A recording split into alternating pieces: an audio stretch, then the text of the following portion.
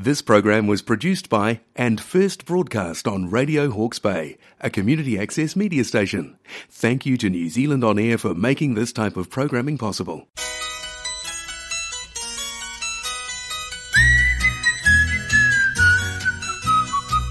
You're tuned to Radio Hawke's Bay on 104.7 FM, 1431 AM, streaming on the web at www.radiohawkesbay.org.nz. It's my pleasure this time to be in the studio with Megan Williams, Hawke's Bay's most glamorous gardener. I just love those pearls that you've got on.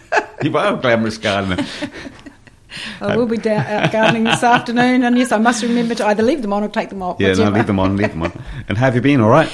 Yeah, good, although I've got a bit of a naughty ankle, which is a bit painful. Gammy leg. Yeah, something like that. And so this weekend's going to be a bit, I'll just dope myself up with some painkillers and get out there because it's weeding time. I know. And there are just weeds everywhere in my garden. I cannot stand it because every time I drive in the drive, I see them. And you have to be really motivated to get into the garden at the moment because it's cold and it's miserable and it's damp underfoot. Who wants to do it? However, I'm going to, in the veggie garden, I'm going to just weed one row because I want to get my parsnips in. Yes. So everybody out there in Radio Land, this is the time to be getting those seeds in because if you want them to be germinated by the time the spring comes and then they'll take off.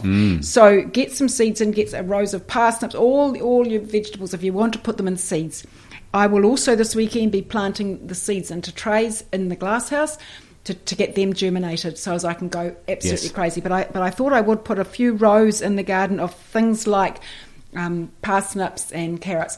I have put some buckets of carrots up on the veranda and they've struck, and so I'm going to have some lovely buckets full of carrots, which are just amazing. They all get crowded into the bucket and you get these beautiful, sweet baby carrots. There is no excuse for anybody not to grow their own vegetables at the moment. What about your potatoes that you grow from peel? Yesterday I had somebody coming for dinner. I had no potatoes because of my sore leg. Didn't want to go to the supermarket, so I put my hand into one of the buckets and pulled out the potatoes that I needed for dinner.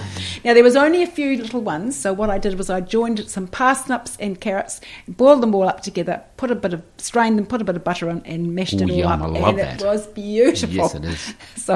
So I can't stress that enough, that there's no excuse for not growing your own vegetables because I've had such success in just those little buckets that you can buy for a couple of dollars.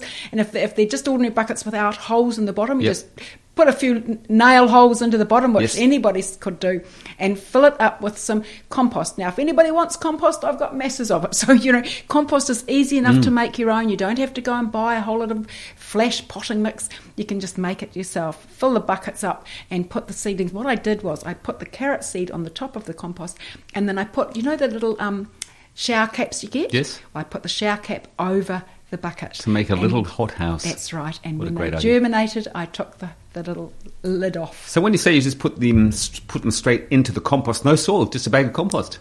Well, the compost is my soil. Yeah, of course. I grow everything in my compost, which is my soil. I mean, what is compost? Well, it's mostly soil, isn't it? Exactly. Yeah, so it just depends how many worms are there, try that. What stage it's at. So that's what I do.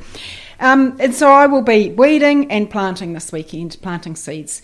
Now, one thing they've just suggested that you put on the website is my Stachyurus, and it is absolutely beautiful at the moment. So I've sent you some photos for you to put on the website. It is a wonderful specimen tree. I keep telling you that every year. I tell you that because it is beautiful. But it's not a very common tree, but it's beautiful in the house, in the vase, and it looks lovely in my garden at the moment. So that's Stachyurus. So they come in different colours? No, they just seem to be that yellowy colour. That's all I've seen on the website, when I've Googled it. But I had one years and years and years ago, and I used to use it a lot in the flower shop when I had the flower shop, as it was beautiful as, just greenery to put in the back of posy bulbs and things. And then it died, and so I hunted for another one, and one of the garden centres got it for me, and I've planted it, and it's just beautiful here. It's just lovely in my garden. Has it lasted all that time?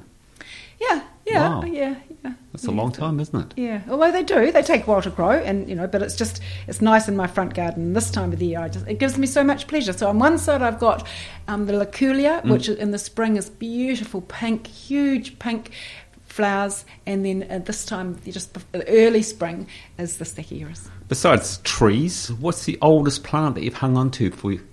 Well, I've got plants in my garden. I've been there 42 years. Wow. And I've got trees there that were old when I went there. So, and I must have one of the biggest palm trees in the front in Hastings. It would have to be the biggest palm tree in Hastings. And I've got a tree which, to be honest, I don't really know what it is in the back garden, and I think it's some sort of an elm, and it is huge. It is right on the border of the people behind me, and it is massive. huge. It is massive. And in the summertime, the shadow covers all the back, which is lovely because it means that you don't get that hot back garden. And in the wintertime, it loses its leaves, and I never have any problem with the leaves. They seem to shrivel up and disappear, so it's not as if it's... And, of course, it lets all the light in the winter, which is lovely. And the garden, the green lawn is looking really beautiful because in the winter, of course, it lets the sun in and the takes off. Yeah. What about that recipe you've got in front of you? Right, I've got a recipe here because I thought it was it's called the Royal Family's Victoria Sponge Cake. And so I thought that it was appropriate to have for this week. I've been really sad with the passing of the Queen. I'm a bit of a royalist. 70 years she's been around. She's been my only queen because I'm nearly 70, and she's been your only queen. That's right. Well, I actually remember seeing her when I was 3. Wow. At Aramaho, at the back of the train at that Christmas. Really? In Wanganui. Yes, I do remember her. So that was one of my very first memories. Did you get a selfie? No. Isn't that funny? But I do remember it. I can see it in my mind's eye. But of course, no photographs or anything. No. But I just remember her standing at the back of the train as it pulled out of Aramaho Station. Wow. Yeah. And of course, that was the Tangiwai disaster. That's right. That was the same Christmas. So I do remember. Those are the two things I remember, and it must have been when I was 3 because that's how old I am. So with the sponge, the ingredients is 3 eggs, 150 grams of caster sugar, 150 grams of unsalted butter. Well, I use salted. I don't worry about things like unsalted. 150 grams of sieved self-raising flour. Now, if you haven't got self-raising flour, for every cup of flour, you have a teaspoon of baking powder, which is the same. Half a teaspoon of vanilla essence, and 100 grams of either strawberry or raspberry jam to put on afterwards. Now, the buttercream, which you can put in the middle, is 150 grams of softened unsalted butter, 220 grams of sieved icing sugar, and a third of vanilla pod, or I just use vanilla essence. Now, that buttercream ingredients is really interesting. You just beat the heck out of it, and it sort of turns into butter. Yes. But or it turns into cream. So it's it's like an artificial cream, and it really works well. So you preheat the oven to 180 degrees, and then grease and line 2 8-inch cake tins. And if you've only got one, you can make the cake, but then cut it in half later. Cream the caster sugar, vanilla essence, and the softened unsalted or salted butter until light and fluffy. And in a separate bowl, whisk the eggs, and then gradually add the beaten eggs a little at a time to avoid the mixture curdling, and sieve the flour and fold it into the mixture. Divide the cake mixture into the 2, if you've got the 2 cake tins, and smooth it out, and place in the middle shelf of the oven, and bake for approximately 20 minutes or until the cake appears golden brown. You insert a skewer to make sure that it's cooked. Then remove the sponges from the tin and leave to cool. And then to make the buttercream, cream the softened butter with the icing sugar and the vanilla. And so what you'll find is you beat it all up, and then it will change, and you'll see it turn to cream. To make the cake, you ensure that both sponges are completely cold before spreading the layer of jam on the surface, and then the layer of the buttercream, or what I call the sort of artificial cream. And then gently place the second sponge on top and press it down, and then you can sprinkle it with icing sugar and serve it with a cup of tea. In your finest bone china. Yes. Good on, Megan. My pleasure as always. You look after yourself. We'll talk to the same time, same place next week. Take care, Ken. Bye-bye. Don't forget the robin.